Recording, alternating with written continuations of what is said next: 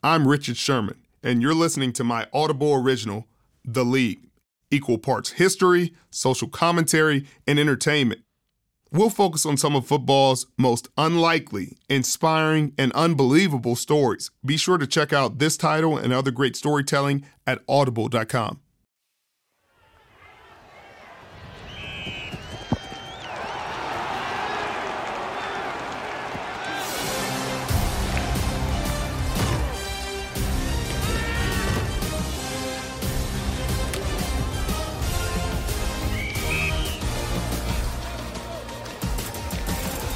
By the mid-1970s, NFL defenses were at a crossroads. Having gotten away with just about anything for the better part of 50 years, the league was finally evolving. And with a growing television audience that loved high-scoring games, the league would begin to add rules to favor this. In 1972, they widened the hash marks, creating more space for the offense. In the years that followed, not only would they reduce penalties for offensive linemen, but they took away some of the defense's favorite tactics. Outlawing face mask tackles, headbutting, and spearing, they abolished the downfield chuck, so defensive backs could no longer touch a receiver further than 5 yards off the line of scrimmage. And they outlawed the head slap. NFL defenses would then have to stand by as offensive numbers would explode. In the years that followed these rules changes, the number of 1,000-yard rushers would double, and passing yards would shoot from 283 yards per game to 400.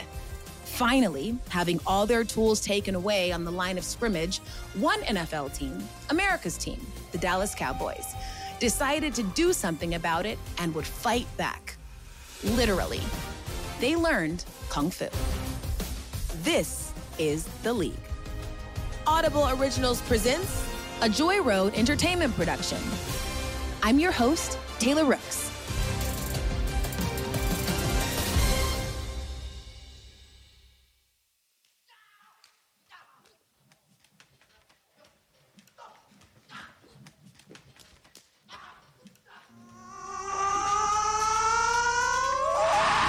In 1972, iconic martial arts superstar Bruce Lee began production on a movie he had written and was directing. It was titled Game of Death. The film is most notable for being Bruce Lee's last, and also for featuring a Filipino martial arts master named Dan Inosanto. Do you speak any English? Of course I speak English. I hope you don't mind if we move our man so that the two of us will have more room to groove. That was the two of them mixing it up a bit in a scene from the movie. At the time, Dan Inosanto was no stranger to Hollywood. Having achieved master in a number of the martial arts, he had done stunt work on The Green Hornet and appeared in dozens of action films, including Sam Peckinpah's The Killer Elite with James Caan and Robert Duvall. But what wasn't widely known about Inosanto was that he was also no stranger to football and had fallen in love with the sport growing up in California's Central Valley. I grew up in Stockton, California. That's 1936. I grew up on the South Side. We loved sports from the South Side. So I did the same thing that every kid would do. We played football. I was told I was too small. I think I weighed 112 pounds. But I loved the game. Really loved the game a lot. And as a running back at Stockton's Edison High School, Dan Inosanto was actually pretty good. I was a leading ground gainer for my football team. I think at one time I led the lead, and I got all conference, but, you know, that's no big deal. A lot of people have been all conference before. It may have helped that one of Dan Inosanto's first coaches is considered one of the four fathers of the game, Amos Alonzo Stagg. The mentor of modern football, Amos Alonzo Stagg. And, of course, we're young high school kids. We don't know. Almost everything in American football is related to him. He invented the huddle. He invented the T formation. He invented the founders of inventing the forward pass. So he was our coach in high school. And I got to play I got to be personally tutored by him. While Inosanto would learn the game of football from one of the best, he would also be taught the martial arts by some of the best from his family. Right after World War II, my uncle served in the 1st Filipino Infantry, and he taught the soldiers there. And they belonged to this group called the 1st Special. There was no special forces at that time. He taught me martial art. When he came back, he taught me the elements of what we call Te. Okinawan Te is called karate, but the Americans said karate or karate. So I learned from my uncle. Inosanto would build upon what he learned from his uncle and achieve mastery in a number of the martial arts, including Brazilian Jiu-Jitsu, Eskrima, and Muay Thai. But it would be through his work with dear friend Bruce Lee that would change his approach to the martial arts. I was introduced to Bruce Lee in, I believe it's 64. Bruce thought outside the box. That's what made him great. The minute I knew him, he was talented. I knew I'd love to study with this person. I thought he was a person way ahead of his time period. He's what I call a groundbreaker. He did things that other traditional martial artists didn't do. Dan Inosanto had such admiration for Bruce Lee that he even named his daughter after him. Actress and a star in the hit series The Mandalorian, Diana Lee Inosanto. My dad met him at the International Long Beach tournament, which, by the way, was my parents' second date. So my father, when he met my godfather, Uncle Bruce, he knew that there was something special in his ideas and his philosophy. The two would quickly become training partners, pushing the boundaries of the martial arts. Back in the 60s, I was born in 66, but the martial arts world was unique back then because it was just this budding flower in this essence that when my father was with my godfather, they were doing something very radical for that time, and that was exploring different arts and systems. Because in those days, culturally, if you were, for instance, a Chinese martial artist, you would never interact and learn from a Japanese martial artist or a Korean martial artist. You know what I mean? You just never cross those roads. As a result of their kinship, Inosanto was one of the only 3 people to have been appointed to teach Jeet Kune Do, the discipline created and developed by Bruce Lee. But, as Diana Inosanto explains, Jeet Kune Do is more than a martial art. It is also a philosophy. My godfather really believed it was important to be able to empty your cup, so to speak, and try to gain as much knowledge as possible. My favorite saying is, in primary freedom, one utilizes always, but is bound by none. That's pretty much the spirit of Jeet Kune Do philosophy, is that you have the freedom to train in different arts and find what is best for you. In the summer of 1977, that philosophy would be put to the test when Inosanto received a call from one of his old college friends. Bob Ward plays a huge role in this. Bob Ward and my dad had went to college together, along with the other Ward brothers, Paul Ward and Maurice Ward. Bob and his family had been through a lot. So my dad's family, my grandparents, they kind of took in the Ward brothers and really looked at them almost like sons. My roommate actually was Maurice Ward, and Bob Ward was not, but he was more in the room than his brother. And we sort of buddied around. And because we lived in the pines, they always refer to him as the pine tree, and I'm the pine cone because I was so small. They were the ones who introduced me to weight training. We're talking the 50s, and there was a lot of misconceptions about training. And Bob Ward was always what I call on the cutting edge of the training. Bob Ward was a pioneer in athletic training, using data and applying Eastern methods to Western sports. Having won 3 consecutive national championships as Fullerton College's track coach, so impressed with him was Dallas Cowboys coach Tom Landry that he hired Ward to be the team's strength and conditioning coach. Bob Ward, he gives me a call and says, how would you like to come down and teach martial art to the football players? I want you to teach a little bit of what we call Jun Fan Wing Chun, and I want you to teach stick fighting. And I go, stick fighting? What does that got to do? And I want you to teach martial arts.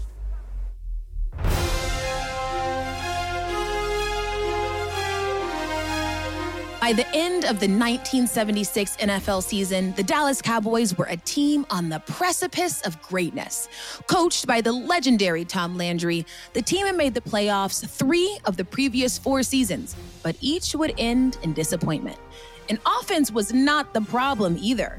With a unit that featured 3 future Hall of Famers in Roger Staubach, Drew Pearson, and Tony Dorsett, the Cowboys were stacked. And defensively, though they had talent at every level with players like Harvey Martin and Cliff Harris, they still had underachieved. The unit had also struggled adapting to rule changes on the line of scrimmage, the result of which would make them the league's most penalized unit. They needed change. So, entering the 1977 campaign, strength and conditioning coach Bob Ward came up with an unusual idea. He would bring Dan Inosanto to the Cowboys training camp to retool the Dallas defense by implementing the martial arts to professional football. But as training camp in Thousand Oaks began, it seemed the Cowboys weren't exactly ready for it. And a lot of people didn't understand. I don't think a lot of coaches knew what we were trying to do. And then a lot of football players didn't understand either. One of the first no-nos my dad made on the first day was he actually got on the field with the players. And they're like, what the heck is this man doing on the field with our players? No coach goes out there on the field with the players. What the heck is this? One of the players was a backup linebacker from Maryland who was struggling to make the team in his 3rd year. His name was Randy White. And while most Cowboys fans didn't know who he was then, they would soon find out. Well, when I first got there, Leroy Jordan, middle linebacker, they had drafted me to take over Leroy's job. And it just didn't work out the way that they had hoped to. I'm covering Tony Dorsett one-on-one out of the backfield. I'm thinking, well, maybe I'm not going to be able to make it playing this middle linebacker spot. But Coach Landry called me in and he actually asked me, what do you think about moving back into the defensive line? And I said, Coach, I'll play wherever you want me to play. I just like to play football. White would move to defensive tackle, but as his training would start, he wouldn't be playing football. Didn't really understand anything about the martial arts. And then they give us 2 sticks and they start showing us how to manipulate the sticks. And you're thinking, well, we can't play with sticks out there on the field. Fans and press would think the same thing as they watched players on America's team under the guidance of a Filipino guru who had them kicking practice dummies and flailing away with fighting sticks. But the resistance, shares Diana, was something her father expected. So when he was asked to help coach the Dallas Cowboys, I know that was going on in the back of his head. You know, the potential scrutiny. And even though he felt a lot of love and support from Bob and from certain members of the Dallas Cowboy organization, he also knew and could feel that some of them were pushing back, like, is this crazy? Are we going to be the laughingstock of the NFL? You got to remember, too, we were coming out of the Vietnam War. So there was still this kind of attitude with Asians in general. I think for my father, there was this undercurrent that this was controversial. And I think he was concerned this could hurt Bob. There were people that were skeptical. And Cowboy Nation wouldn't be reassured hearing Bob Ward discuss it. First, basically, Bob, just when did you decide that this might be advantageous for football? Basically, I was introduced to the martial arts back in college by a good friend of mine, Dan Inosanto. It's just a matter of the truth falling in. It's like water flows downhill. If your eyes are open, you kind of see the possibilities. But the possibilities were something Dan Inosanto could see because it was part of the philosophy of Jeet Kune Do. Different skills can be transferred from the martial art to any kind of a sport activity. In this case, it would be football. Because what you're trying to do is build attributes. Anything that builds speed, anything that builds strength, and anything that builds stamina. Martial art can do that. And for the next few weeks of Cowboys training camp, Dan Inosanto would show them how. By teaching them eskrima.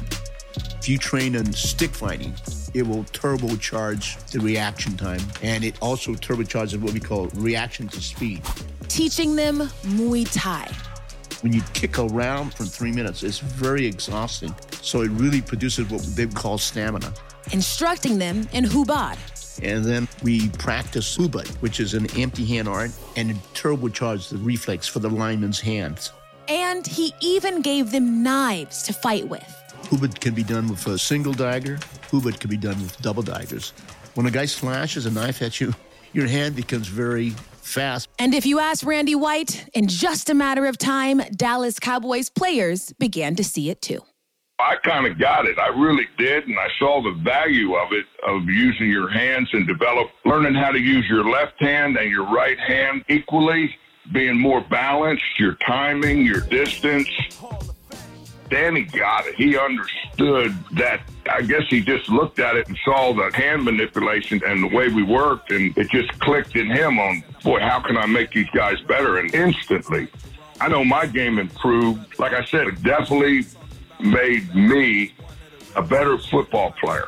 In every aspect of the game, it made me a better football player. The training didn't just make Randy White better. It made him one of the best. White would go on to become a 7-time All-Pro and enshrined in Pro Football's Hall of Fame. But he wasn't the only Cowboy to benefit.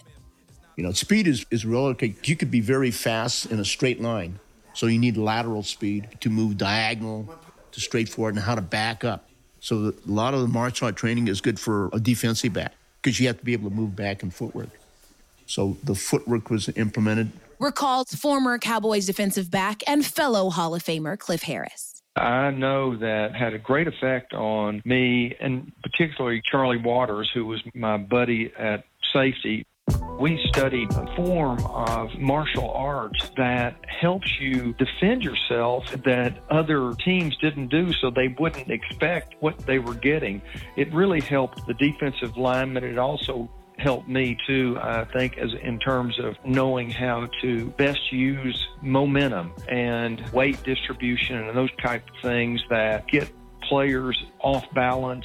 So it was a foundational development, the type of programs he brought in. Inosanto's methods also found a fan in one of head coach Tom Landry's young assistants, a former Cowboy himself and future Super Bowl winning head coach of the Chicago Bears, Mike Ditka. Mike Ditka was not the head coach. He was under Tom Landry. So Mike Ditka was the end coach. For me, it meant a lot. After we finished, he was the only coach that came and thanked us for working. Just for him to come up and say thank you. Bob Ward and Dan Inosanto's training and tactics would put the doomsday back into the Dallas defense. Come regular season, the Cowboys defense would hit opposing offenses like a sledgehammer. Randy White, who had only 5 sacks the previous season, would have 13. Dallas native Harvey Martin would wreak havoc on opposing quarterbacks to the tune of an astounding 20 sacks. Cliff Harris and Charlie Waters would both enjoy one of their best years, combining for 8 interceptions and both making All-Pro. As a unit, the Dallas Cowboys defense would yield a ridiculously stingy 212 points, lead the league in fewest yards allowed, and finish the season as the NFL's #1 defense. And as a team, they would enter the playoffs with the league's best record.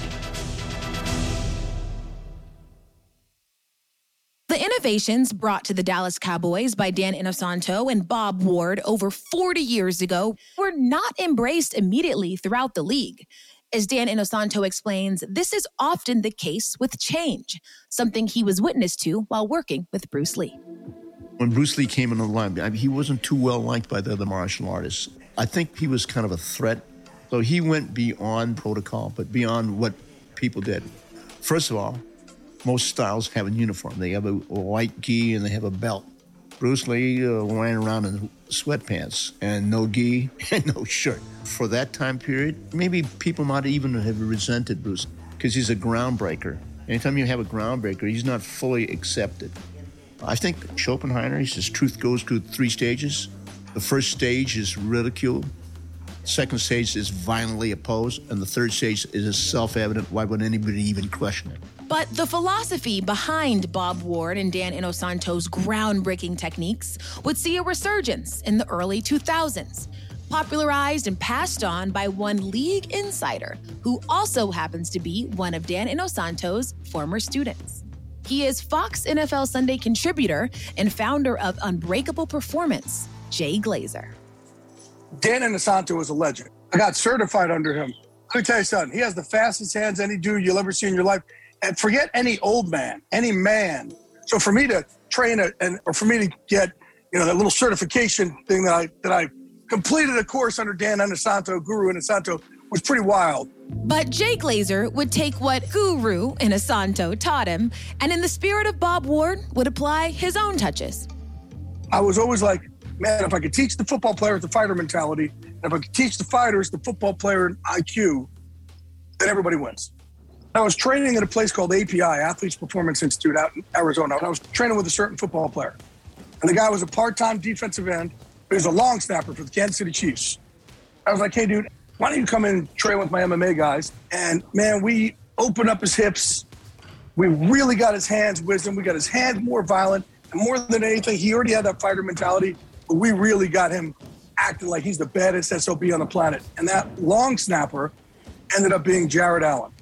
So Jared Allen, after training with us, led the NFL in sacks, went from part-time long snapper to, boom, leads the NFL in sacks, highest contract in the history of the NFL. And everybody called and said, okay, whatever you did for him, do it for us. But it was under Dan Inosanto. Texas-born and ranch-raised, the 5-time Pro Bowler out of Idaho State led the league twice in sacks during a stellar 11-year career. I've always been a fan of fighting, right? The combat sports deal, because the only walls you have to put up, fight through is the walls you put up, right? So it really is, it's an internal battle, and just the intensity, the hand-eye coordination, all the stuff that goes along with, martial arts. But at the core of it, for me, it's you're as good as you're willing to push yourself. So Glaze got me into training MMA with guys like UFC, started getting into jiu-jitsu, and I tell you what, it took my game to another level just from a mentality standpoint, conditioning standpoint. And I think, martial arts, especially on the D-line, is a huge, huge deal, because pass rushing and stuff like that, it's a lot like boxing. It's the same type of same hand, same foot type of combinations and rhythm, where, your body naturally kind of works opposite each other. The crossovers are there. And according to Allen, the crossovers in training will always need to be there. And, it is constantly evolving. The NFL, I mean, you look back at, Lategan Jones you look at, Carl Harrison was a D-line coach. He talked about he used to put a little piece of plywood underneath his gloves so he could head slap people and ring their bell, which is vicious and awesome all at the same time. But the league is constantly evolving, constantly trying to take things away. You have to adapt. And so I think when you look back at some of the, like you said, some of these violent maneuvers got taken away, is, okay, how can you use those same techniques but in a more pointed target? High, low, high, low, high. You won't move. Al Carson is accustomed to pointed targets. Carson trains his clients in knife combat. You may see a video of, like, everybody saw it, myself with the knives. I had people say, oh, that's the stupidest thing I've ever seen, and that's dangerous. First of all, we're not going to do it with real knives. We're not that crazy. But what it is it's a mindset. Now, if you have not heard of him, you have certainly heard of some of his clients. Former Defensive Player of the Year and 3-time All-Pro Khalil Mack of the Los Angeles Chargers, or maybe 3-time NFL Defensive Player of the Year, 7-time All-Pro and superstar defensive tackle Aaron Donald, whose game-sealing move handed the Rams their first Super Bowl title in Los Angeles, was taught by Al. What we call it is an El Parry. It's an El Parry is a term used in Krav Maga to block or replace a guy's hand or arm. That's one of our basic things that we teach our athletes is you do the El Parry and you do a hammer fist. And we basically know where it came from. And Aaron's been doing that for years. Both the quarterback and the man he handed off to are tackled by Donald. The first time I met Aaron and began to train him, I said, look, how do I change perfection, or how do I add to perfection? He's the best to ever play his position. And he kind of laughed, and as humble as he is, and we just started working, and Aaron likes the brutality of Krav Maga.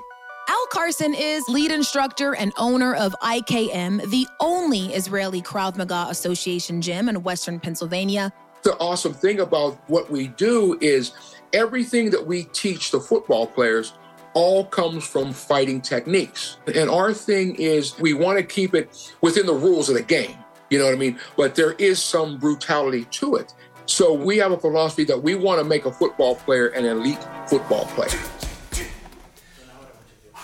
While Aaron Donald's move can be traced back to a gym in Western Pennsylvania, the genesis for it can be traced back to the summer of 1977, when Filipino master Dan Inosanto brought the martial arts to the Dallas Cowboys. Inosanto's groundbreaking work not only gave birth to a paradigm shift in NFL defensive philosophy and methodology, but it helped a team that had been on the precipice of greatness achieve the ultimate in professional football. When later that same year, the Dallas Cowboys would storm through the playoffs, outscoring their opponents 60-13 on their way to Super Bowl 12, where they would dominate the Denver Broncos 27-10. A game in which Inosanto's prized pupil, Randy White, would earn the game's MVP. What a way for Dallas to start the season. World's champion. My congratulations go to all the players, coaches, and team. The Dallas Cowboys' Super Bowl victory would mark the end of one chapter in Dan Inosanto's life. And months after that game, so too would another chapter end, when Hollywood finally released Game of Death.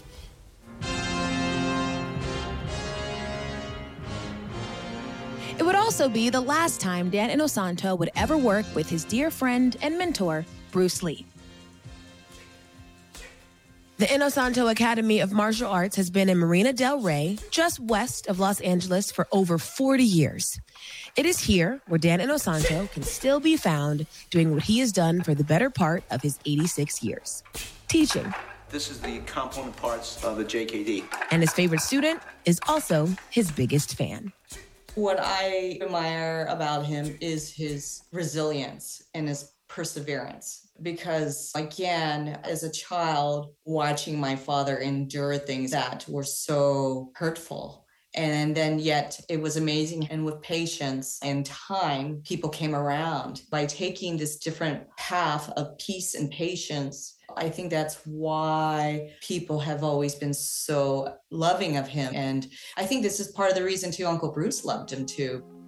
The gym's walls of this academy are covered in photos that chronicle much of Dan Inosanto's incredible life. They include images of some of the most vital figures in the history of martial arts, film and sports, and also his time spent with the Dallas Cowboys. But for Dan Inosanto, they all represent his journey. A journey he has lived as athlete, father, friend, and instructor. And a journey he shares in a poem he wrote.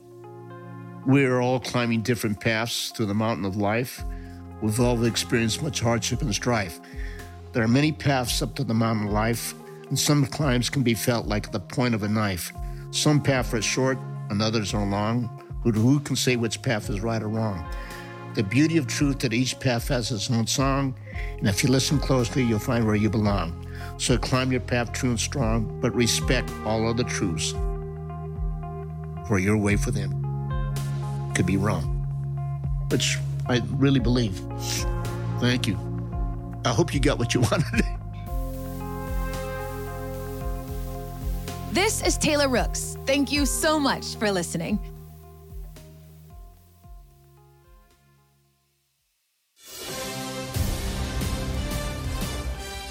This has been an Audible original created by PG Kusheri. Produced by Audible Originals and Joy Road Entertainment. Neil Cabana, PG Kusheri, Matthew Hatchett, and Jim Young. Executive producer, Nick D'Angelo. The production was designed, engineered, and mixed by Neil Cabana. Acquisition and development, John Kim and Sonia Kim. Audible Legal Services, Whitney Marshall. Legal services provided by Pierce Law Group, David Albert Pierce, and Carter Courtney. Audible Head of U.S. Content, Rachel Giazza. Head of Audible Studios, Zola Mashariki.